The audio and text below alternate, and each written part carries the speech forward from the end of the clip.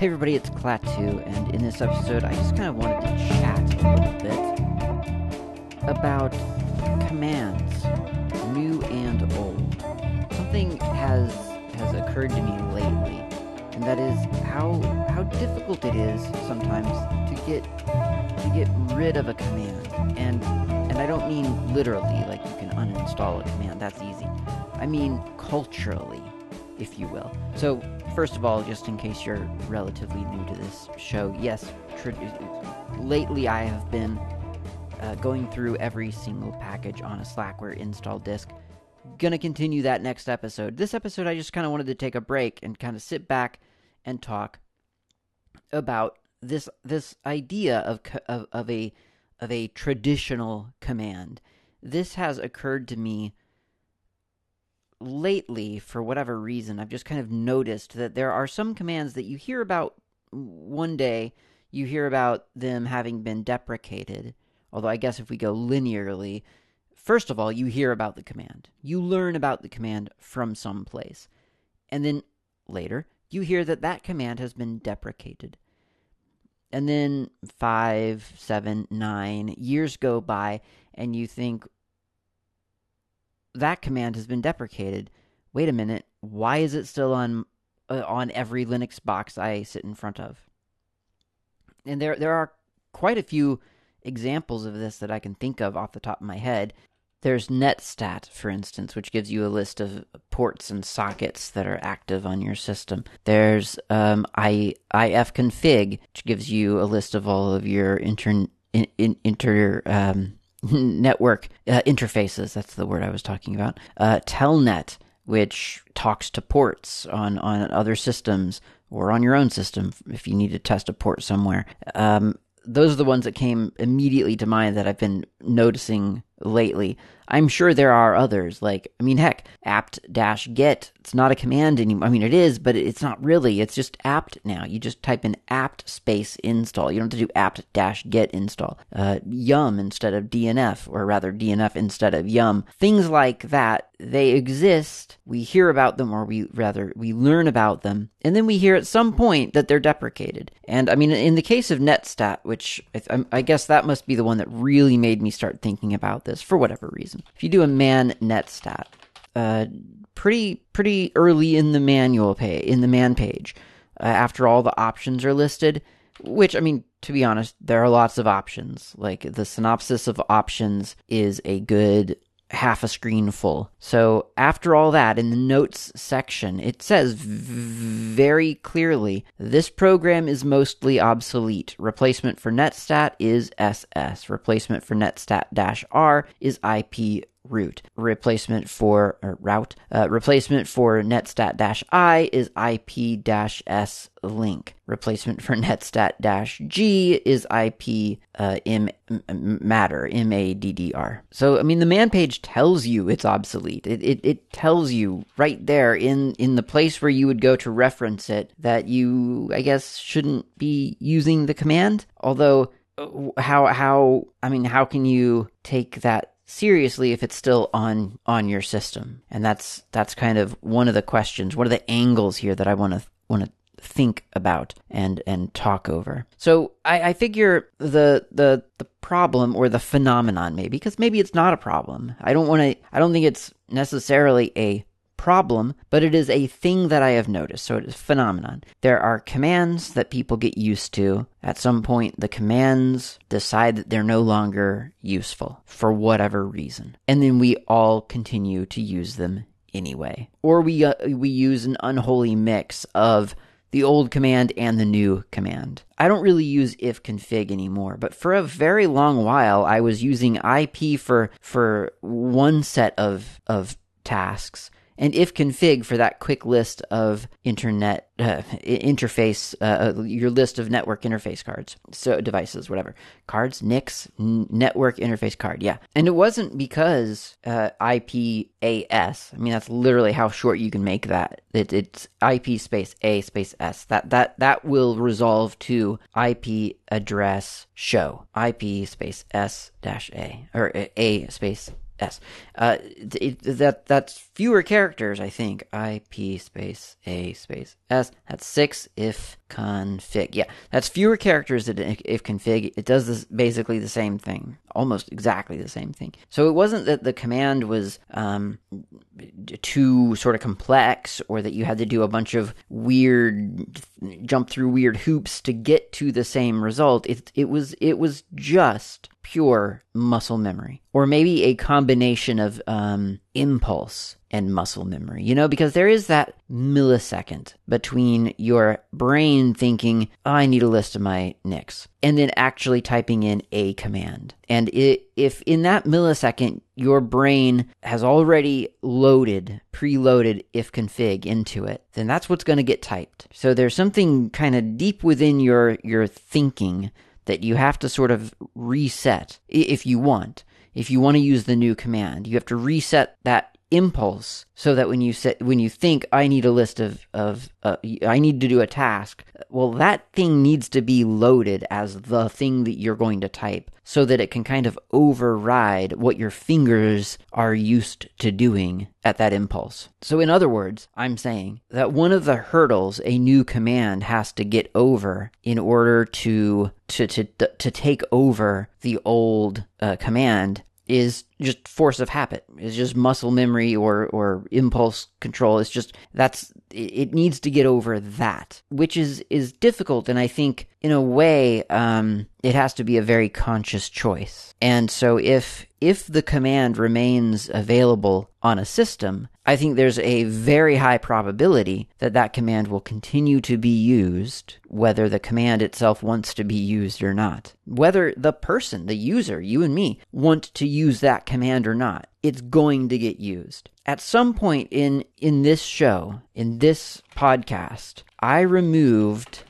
the command less from my system. I don't remember when it was, but I vaguely remember actually doing it. I remember that was a thing that I decided to do, and it might have been no, I don't think it would have been that far back. I talked about less in episode 1246. I talked about less in episode 1217, so 1246 maybe.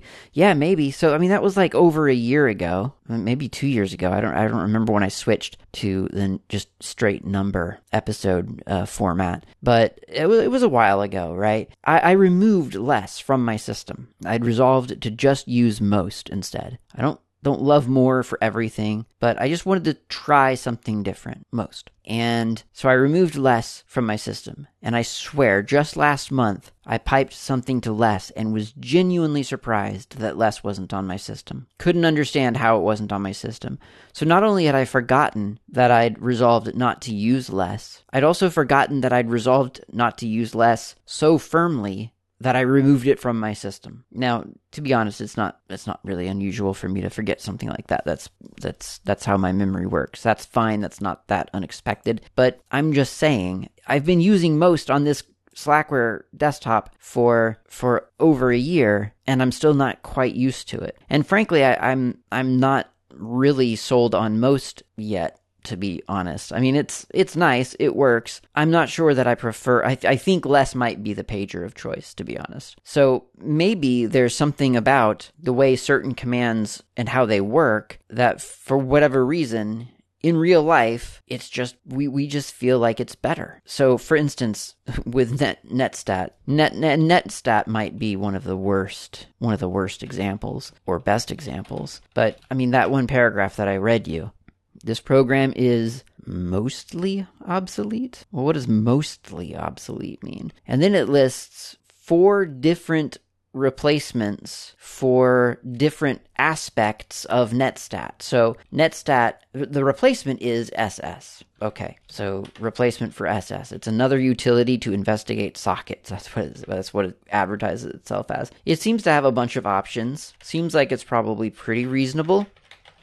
But then netstat says that the replacement for netstat-r specifically is IP route, or root. And then that netstat-I is IP-S link, and netstat-G is IP-MADDR. So the -G is for groups, the -S or not dash S, the dash I is for interface, a table of network interfaces. Dash R, of course, is for the routing table. So yeah, and so why are those listed? So I think in a way, I mean, it might just be that, hey, these are other options. These are other options that you might need to get the information. Or it might be, well, you can't do this with SS, so use this instead.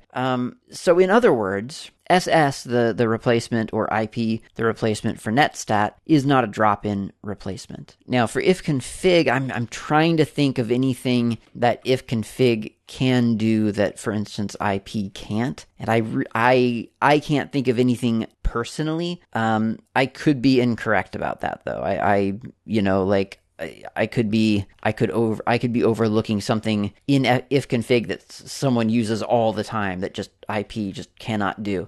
So I could be wrong about that. But, if you talk to people, they tell you, and I don't know who they is, and I don't know who these people are, but they'll all tell you that ifconfig is deprecated and that IP is the thing that you should be using. And yet, I haven't really come across a system so far, I don't think, that doesn't have ifconfig. And then you have to kind of ask yourself, well, why would we still have ifconfig then? Why wouldn't we just write a little shell script or something, or have it in every .bash RC file or something where when you type in the string ifconfig, why doesn't it just symlink itself essentially to IP dash adder show, IP ADDR space show?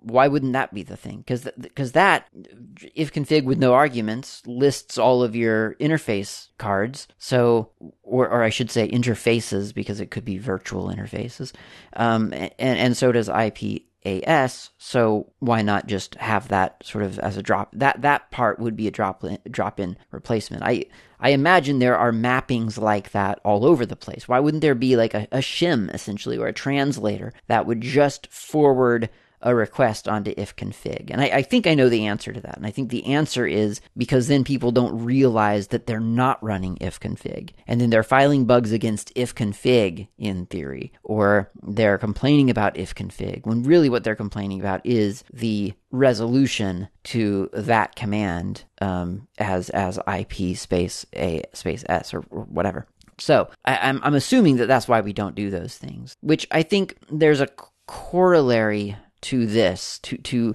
all of this. There's a corollary, which is, why are the namespaces, as it were, of commands, or I should say of tasks, occupied by specific commands? And I don't want to get off track and talk about that yet, so put a pin in that. We're going to come back to it probably after the coffee break. Okay, so I think, to recap, first of all, we've got force of habit that we're overcoming. Second of all, we've got the fact that not everything that you do with the new commands is an exact duplication of the old command, which kind of makes sense. I mean, this is the same thing. Oh, but okay, so before I go into that again, though, and also just because they're there, right? And if you type in a thing that you're used to because of force of habit and it works, then there's no incentive for you to switch. Now, even if you want to switch, though, sometimes there's not an exact mapping. You can't just say, okay, instead of ifconfig, I'll type in the word IP, and then this, and then that, and then it'll all work. Or, maybe netstat would be the better example there. Netstat dash, what was it, G? Well, there is, SS doesn't do that, apparently, I guess. So you have to do IPM ADDR. Okay, great. So there's not this exact one-to-one drop-in replacement, which is problematic because, think of all the scripts out there that have been written not for IP but for ifconfig. You can't just go through there and do a sed ifconfig IP and be done with it. Like, that won't work. You can't just swap out the command. There's a whole, there are all these different sort of forks in the road that you may or may not have to follow depending on what you're trying to do. I think that's a difficulty in a lot of different senses. Number one, you have to find out what those alternates are, right? So if you've heard netstat deprecated SS, and then you can't figure out how to get that group listing with SS, and then you realize, oh, apparently that doesn't work. Although, honestly, I haven't actually confirmed that doesn't work. But according to the man page of netstat, you're supposed to be using IP-G to get that. So I guess it must not work with SS, or if it does, then it's a different option, and it must be different enough for someone to mention, hey, you can do this also with IP. So I think that's a difficult thing, not only for the brain, the human brain, to process and to discover, and it is hard to discover, and it's hard for you to adjust your scripts. And I think, if you're kind of new-ish to Linux, or if you're new-ish to Linux administration, then I think you may not know just how entrenched a couple of scripts can get into an environment.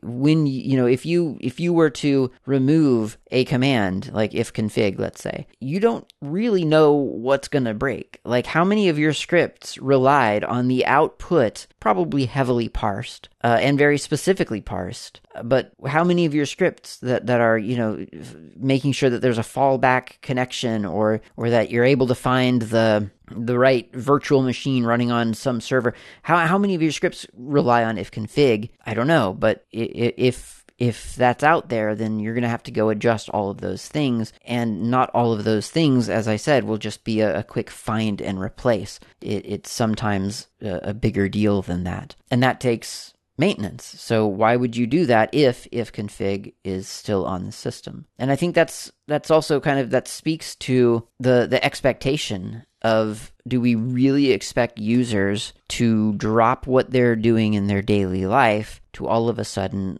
essentially relearn a bunch of stuff that they had down 10 years ago, 20 years ago, 30 years ago? Do they really need to stop and learn the new command? Or if the old command has been working all this time and continues to work today, why make that investment?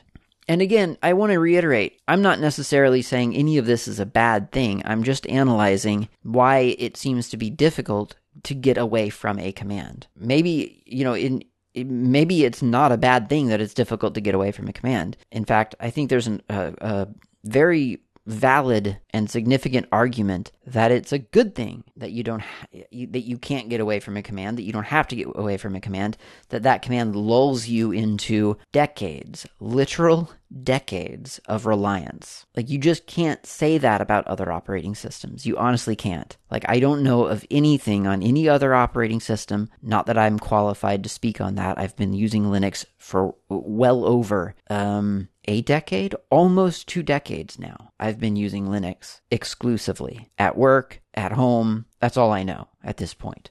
But in my limited experience then, in my past experience, I can't think of anything that I could rely on to be unchanged for longer than a release cycle. Which, granted, it could be, release cycles used to be quite long, actually. I mean, 5 years, 6 years, 7 years until the next major release of an OS. A lot of people didn't even get a new OS. They just got the new computer. And you try to make those traditionally last for as long as they can. So after that, though, you kind of expect that everything's changed. And generally, for a desktop user, that's fine. That's okay that everything changes. You don't have customized scripts running special services that hundreds or thousands or however many number of people are relying on them. It's not a big deal. Linux obviously has a lot of sort of different expectations around that. And so I think it's a good thing that we can say that if config continues to function as expected today, just like it did back in 2006-ish when I got into Linux. I mean, that's a huge deal. That's a really big deal. And that's a lot to overcome for a new command, because when you have a command as a user, you've got a command that you love. Maybe you don't even love it. Maybe you just know it, but you know that you can count on it. It's reliable. A new command comes along. How many years does it take for that new command to supplant the trust that you had in the old command? For instance, avconv. Avconv came out, I don't remember when now. It must have been, maybe 2010-ish, maybe 2012 or 11, something, I would say around that time. And it was a fork from ffmpeg. Of course it would be, right? That's all I ever talk about, ffmpeg. But, I mean, ffmpeg, that's a command I trust. I've known longer than I have known about Linux. That's how long I've been using FFmpeg. FFmpeg was the command that sort of opened up the gates to open source. So I shouldn't even say before I knew about Linux. It's before I even understood what open source was. I knew FFmpeg. And I was running FFmpeg. I've told this story before. I'm going to tell it really quickly now, just in case you're kind of newish, haven't heard this one. There was a GUI front end to FFmpeg, and I tried to use that for a while, and that got me into video conversion. And then I discovered through poking around that you could dig into the package that was this graphical user interface. You could dig into it and get the compiled binary of just the FFmpeg command. And so I started using FFmpeg from a terminal on Mac OS X to convert video for people for money, which at the time I really, really badly needed. So I was doing terminal-based video conversion with this FFmpeg command that nobody knew about, nobody knew how to use because it was in a terminal, and the GUI, frankly, was just completely indecipherable. You could not. It tried. I'm sure it did. It tried its best, I bet, to try to make it comprehend. It was not. It was incomprehensible. It was not easy to use. And that was great. And that's how I got started down the path of like, okay, well, let's find out more about a terminal. Let's learn what kind of power that brings. And that led me, of course, to Emacs, to Tetris in Emacs. Emacs led me to the GPL, and that led me to Linux. So FFmpeg, trusted, reliable, very, very much for me. AVConv came out. And the first thing I thought was, well, you're going to have to demonstrate to me that this is an application that I can trust. Because FFmpeg I have a lot of trust in. I will admit, FFmpeg changing the options and changing the way that it works sometimes, it can get frustrating. So it's not a super consistent command all the time. But it is a command that I know how it works, and I trust it, and I felt like it was very reliable, and it was a command that I just never felt would go away. I just felt like it was a project that was going to continue. And AVConv, as exciting or not exciting as it was, I don't know anything about it yet. I don't know anything about the people doing the project. I mean, I don't know anything about the people doing FFmpeg either, to be fair. But I find, especially, I guess because this is the only place it works, but within open source, it's relatively easy to fork a project. I mean, you go to a repository, you make a copy of the code, and you put it into your own repository. You get a little bit of internet press coverage on it, or a lot bit of internet press coverage, and all of a sudden everybody's talking about it. Potentially a distribution might even change, default to your command instead of the old command if you get enough sort of drum up support. And then you're off. You're up and running. Does it last? That's another question. And that's, within computing, that's, especially within Linux and open source for me, that's a really important component of whether I want to switch to something. Another example from sort of my bubble of a world, GIMP. It got forked about 2 years ago. You might not have even heard of this one. It was called Glimpse. Good little acronym, I think. I forget what it was for, but Glimpse. There was, I think, even a book came out on Glimpse 1.0 or something like that. So it was essentially GIMP. I think they decided that they wanted to default to I want to say Photoshop keyboard shortcuts. I think they had that by default. I could be wrong about that. And they had a whole list of improvements that they were going to do. And not too long ago, it was discontinued. It's no longer an active fork. GIMP, on the other hand, continues to make releases today. Slow and steady, as always, but still, it's still there. And I'm not saying any of this stuff judgmentally. It's very difficult to maintain software. But I am saying that if on a daily basis you rely on specific software, then arbitrarily changing from the thing that has been there for you for 20 years and then changing to something that has just gotten its very first commit last month, that's a huge potential commitment. Especially, as I said, if you have scripts or just reference workflows or architectural patterns based on those things that have been around again for 20 years. You can go back and adjust all of those things over the course of the next 2 years because it's slow going to ensure that it's reliable going forward. It takes a lot of time, a lot of testing, a lot of accounting for edge cases, all that stuff. And then at the end of the 2 years, you might go to update the application you've just adjusted your entire environment for, only to find that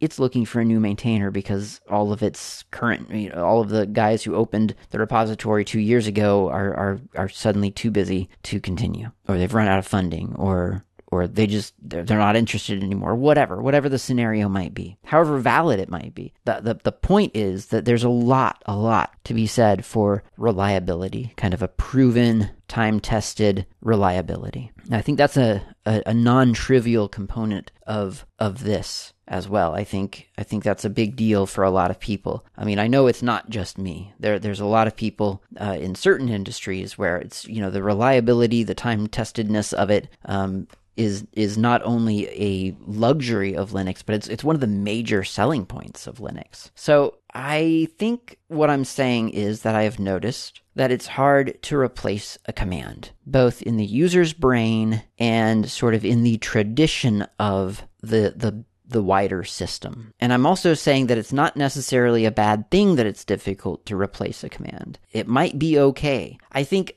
there's probably, I imagine, an edge case, to be honest. But I'll bet there is an edge case out there where it has to happen because, like, the old command no longer compiles. Like, it's just not working anymore. For a while, for me, pdftk was exactly like that. pdftk was the command. It depended on libpoppler to do some fancy PDF stuff, and libpoppler at the time wasn't compiling on Fedora, like 30 or 32 or something like that. It was relatively recently. And so pdftk just didn't work. Luckily, there was a drop-in replacement command called pdftk-java, which compiled and ran fine on Fedora and other platforms. I shouldn't say drop-in. I think there were some features that were not implemented yet in pdftk-java that were in pdftk. It just so happened that none of those features were things that I'd ever used. So for me, it was a drop-in replacement. And I use pdftk-java to this day, even though pdftk, as far as I know, is still around. And certainly libpoppler is back up and running on whatever platform, on Fedora or whatever. Maybe it wasn't libpoppler, maybe it was something else. It might have been Podofo, one of the two, or something else that I'm not remembering. Some key component of it wasn't working. So in that case, it was a decision, it was a choice. It was, you could have nothing, or you could use pdftk-java. And so that was a relatively easy switch for me. It made it, I guess, even easier, given that it was a drop-in replacement, given that it was available while the old one was not. I wasn't sure. I was aware, that pdftk-java could evaporate. Like, it hadn't been around as long as pdftk. I didn't know what the future was going to bring. But again, at the time, because it was a drop-in replacement and it was working, that was a great reason to switch to it. It was one of the easier switches I've ever made, though. That was a simple, direct switch over. Which, I mean, again, like avconv would have been a switch, an easy switch to make. It was practically feature for feature, identical drop-in replacement for ffmpeg for a while at least. I don't know what its state is now. Haven't checked in on it lately. But it might have diverged by then. But I guess the urgency wasn't there because ffmpeg was still there. So it was, well, why do I need to switch to avconv if ffmpeg is still available? So I don't know. There are lots of different sort of factors here when trying to determine, I guess, whether you yourself are going to switch to a sort of an approved quote unquote command versus an old command. And I don't think any of them ought to be taken lightly. I mean, I think that it needs kind of an objective view. You have to look at your workflow, your environment, your scripts, everything that is sort of important to you on your computer and the things that you do on a daily basis, and decide, does it make sense to move in this direction, or should I just stay the course here until it becomes urgent to switch, or should I start making a slow changeover now? which that's another option. You don't have to switch over everything today, but you could have both on your system, or you could be planning for cross, to be able to switch over at some later date. Like I say, there are a lot of factors. I think you just need to kind of think about them carefully and probably, I guess, identify the times that you're not. So for instance, if config for me for a long time, like I said, was just kind of pre-programmed into my muscle memory and into my impulse. So I would just compulsively type if config when I thought of a specific task. And certainly if I was still using ifconfig to like bring up a network connection and things like that, I don't know how easy the IP switch would have been, because bringing up a connection with IP is actually kind of complex, if I recall correctly. CLI kind of makes it easier, but then Network Manager makes everything easier, so maybe that doesn't even count. But ifconfig, I mean, it was a slow changeover for me. I introduced IP commands sort of as I did new and different things that I didn't already have an existing sort of incantation stored for some other command. And then eventually I was able to port the simple stuff with ifconfig over to IP, and now I really haven't touched ifconfig in ages. Couldn't even tell you what system has it, what system doesn't.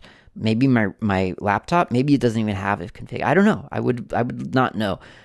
Because I just don't use it anymore. But it's taken a while, but that's true. And I mean, come to think of it, I don't honestly use netstat that much anymore either. I generally use IP for routing tables, but to be honest, yeah, I guess I still use netstat for a quick view sometimes of just if I need to check on something. So yeah, maybe that's the answer. A slow changeover. Maybe that's the right answer. Or maybe it more realistically, it depends. What doesn't depend on a whole lot is that it is time for a cup of coffee. So stop whatever you're doing. Doesn't matter what you are doing. Just stop and go get a cup of coffee. That's what I'm going to go do. We'll come back, finish up the show.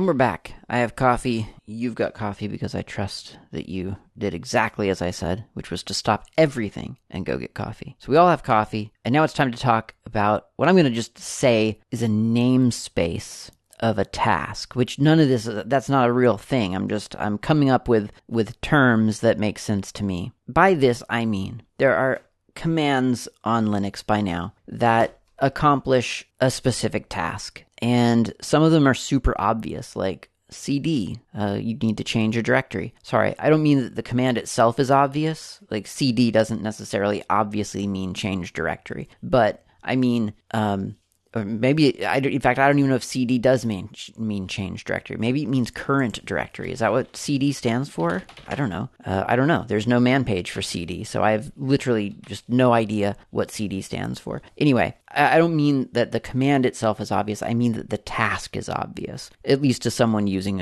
who's used to using a Linux terminal. You need to change a directory. Obviously, that's a command you're going to need access to. You need to list the files in your current directory. Obviously, that's a command you'll need. You need a command to, I'm all out, actually. Those are the two obvious commands that I can think of. But there are less obvious ones, too. Like, not everyone knows that at some point in your life you might need to find the process ID of a specific process. Not everyone's going to do that within the first year, even, of them using Linux. Eventually they might get into that and they might think, oh, well, that's an obvious task that people would need to do. Not everyone realizes that sometimes you just want to see your routing table. I mean, a lot of users will never, ever need to see their routing table. They won't care. They won't need to know such a thing exists. It doesn't matter. And I would love that. I love that that's possible now. I think that's invaluable. But it's still kind of an obvious task that you're going to need at some point. The thing about that, though, is that a long time ago, people who created Unix and then later Linux, all those people first in, first served, they got to create commands that become synonymous to the task. So for instance, listing your network interfaces on a system, if config. If you know it, then that's the obvious choice for that task. You don't think of another command immediately. You think if config, or maybe you don't. Maybe you think IPAS or add or show, whatever. But whatever that command is for you, when you came into Linux and discovered, hey, you can list your interfaces with this command, that command has become the command for that task. And I think as computer users, and maybe as just humans, we tend to think of tasks by the tool that accomplishes that task. And I'm assuming that that's probably true in real life as well. The classic example is that you need to drive a nail into a plank of wood. What does that task make you think of? Most people are going to think a hammer. Now, granted, there are sometimes better options. There are nail guns that you just pneumatic sort of guns that shoot nails. You can drive those through a plank really quickly. In a pinch, if you don't have your pneumatic nail gun, then maybe, and you don't have a hammer, maybe a brick would work, or a rock might be suitable, or a really, really sturdily made camera. I wouldn't recommend that, but there are cameras out there, the old cameras made out of all metal parts, no electronics. Those will drive a nail if you try hard enough, and hit the metal part, not the leather part. So we tend to think of sort of like the tool that does the task rather than the task, and then derive what tool we need from that task. Which I think that's an obvious and vital mental shortcut that we all take, because you really don't want to have to reverse engineer everything every single time you go to do the thing. That's not efficient. You just think, I'm going to go build a bookshelf. I'm going to need some hammer. I'm going to need some nails, and I'm going to need a hammer and some planks of wood. You gather those things together and you're good. I'm going to go change a directory in Linux. Well, you're going to type in CD. I'm going to list my interfaces. Well, you're going to type in ifconfig or IPAS, whatever you learned. I think where this becomes problematic is, as I just spent the past half hour discussing, I think there's also a potential problem here, because then what happens is that we stop thinking of the task at all, in a way. I mean, we don't, but in a way we do. We don't think I'm going to list all my interfaces. We think I'm going to type in if config now. And in our heads, we know exactly what to expect from that command. And I mean, you can almost hear yourself talking to like a new intern who's starry-eyed and has never seen Linux before, really super eager to learn. And you say, okay, well, first thing we're going to do is type in if config. Why would you say that? They don't know what that means. But I bet if you've ever had that, I bet you've done something like that before. I mean, maybe not to an intern or something, but I mean, I'll bet you've told someone to do something like that before, and you never thought, or you didn't think immediately, I can't say that to them. They're not going to know what that means. I have to explain the task to them. I mean, I do it all the time. I tell someone, okay, so now just type in CD and downloads and press tab. Well, wait, what does CD mean? Where did we get the word downloads from? And when am I pressing tab? After I've completed the word downloads? Or what? Like, it just doesn't make any sense. And then you think, oh, wait a minute. Okay, back up. We're going to change directory into downloads. The command for that is cd, which, let's imagine, stands for change directory. Wait a minute, let's back up. Do you know what a directory is? Do you know why we would need to change to a directory? Well, let's talk about file systems for a moment. And it's just we conflate all this whole world of things into a single command, and then that command from then on becomes synonymous with that great big enormous series of tasks that seems really simple to us. And then when someone says, hey, that command is deprecated, then we think, oh, darn, I need to redefine this world of tasks that command used to make available to me, and figure out what's in that world and what's still there, what's changed. Can I do netstat?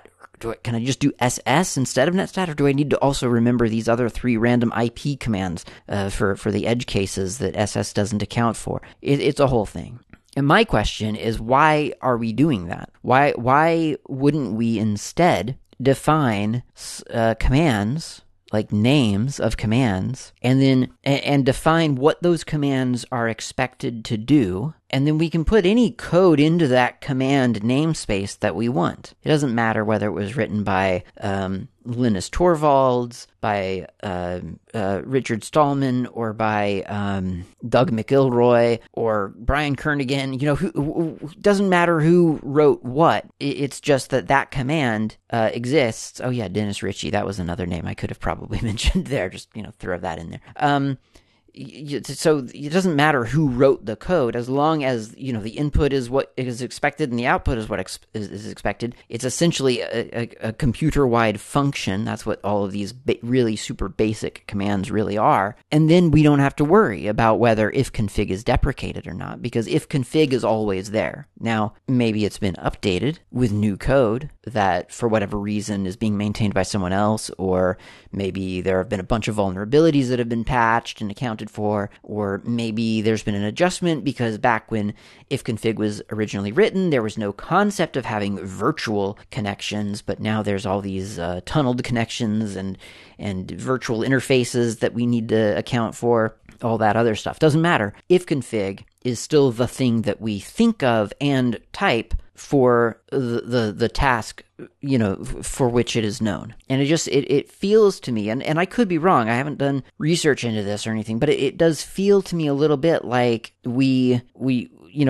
because of the way computer and open source developed, I feel like it just kind of people got to come in and stake their claim over a certain domain, and there was no review about that later on. And I kind of feel like it doesn't feel very, very, it doesn't feel like great design to say netstat is going to now be called SS, except in some cases where it's going to be IP-R, IP-I, IP-G. It doesn't feel great to me. It doesn't feel right. It doesn't feel sensible to me that ifconfig is now all of a sudden IP, and that you can switch to IP and never think about ifconfig again. I mean, did we ever need ifconfig? Well, yeah, we did at the time, but I mean, but now that's just a name that's just out there that's not like really getting used, if you know what I mean. Like, if IP is that much better than ifconfig, then why don't we just name IP ifconfig? Then we wouldn't have to just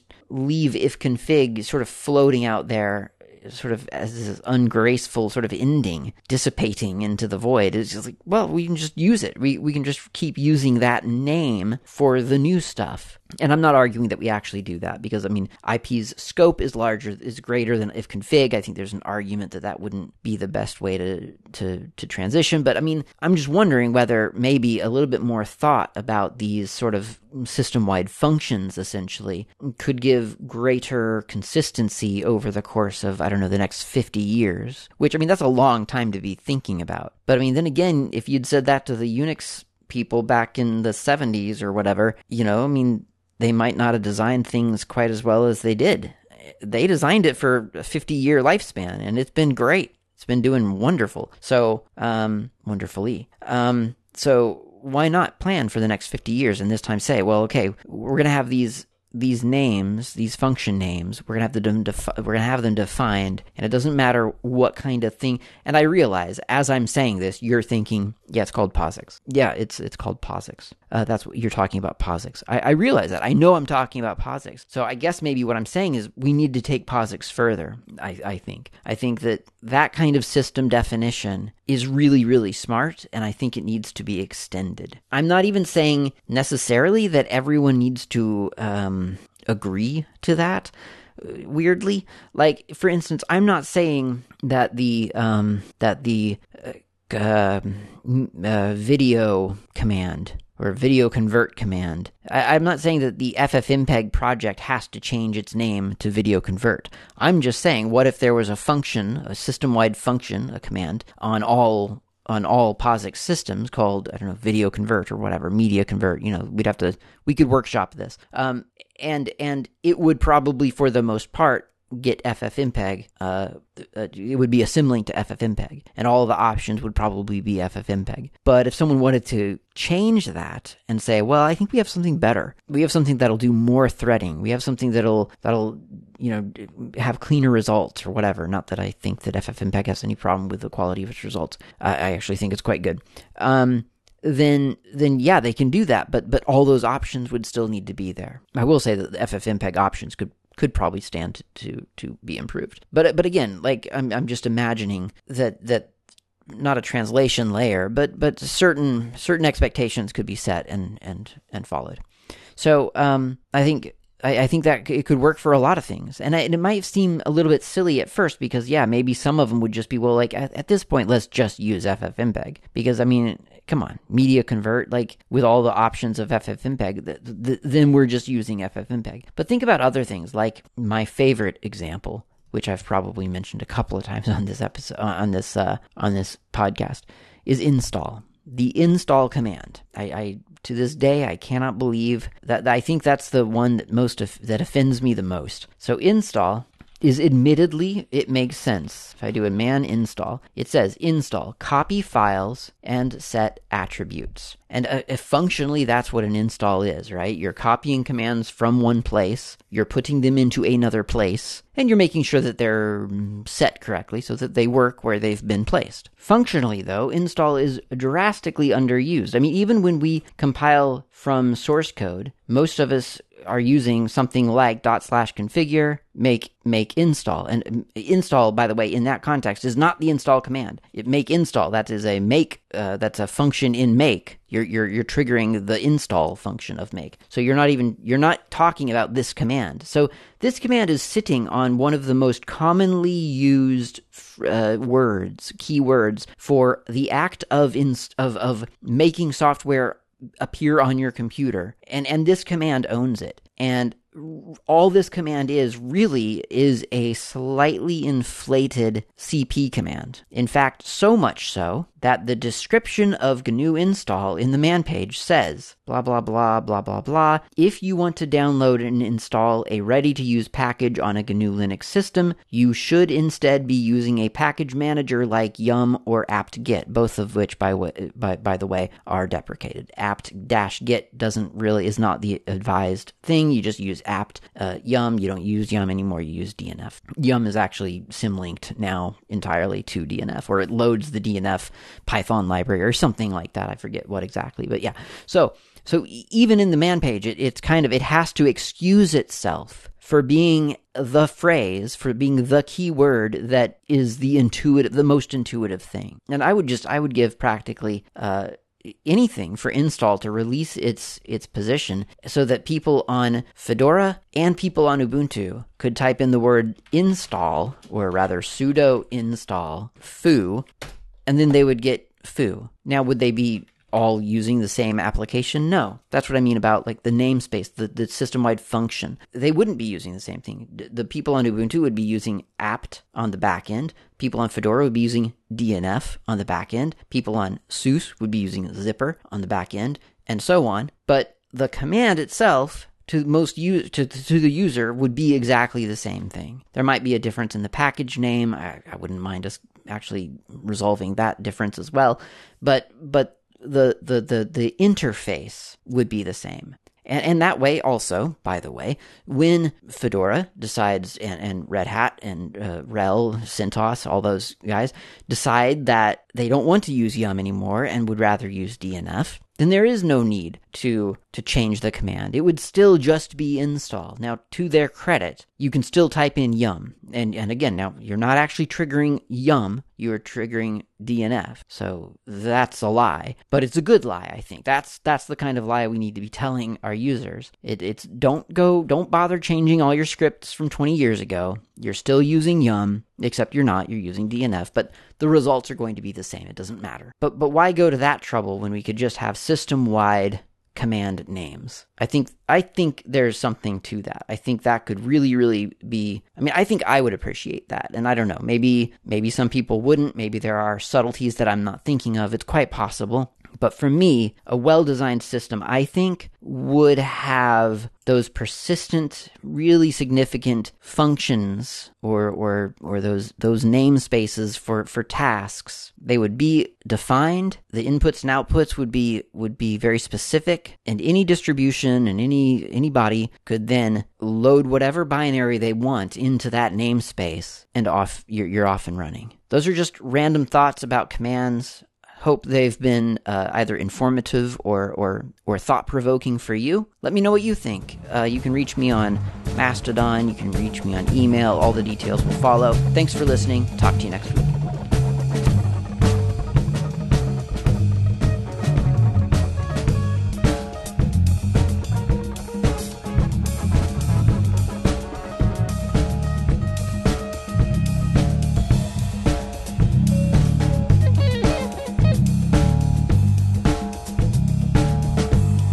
Thanks for listening. My name's Klaatu. You can reach me anytime over email with feedback or comments, tips, or just to say hi. My email address is klaatu@slackermedia.info. You can also reach me on the Mastodon network, not Klaatu, at mastodon.xyz. The show's intro and outro music is by Fat Chance Lester. You can find their music on bandcamp.com or on GNUWorldOrder.info. In the archive, you'll find a music directory containing the album from which this music has been extracted. Until next time, thanks for listening and keep the source open.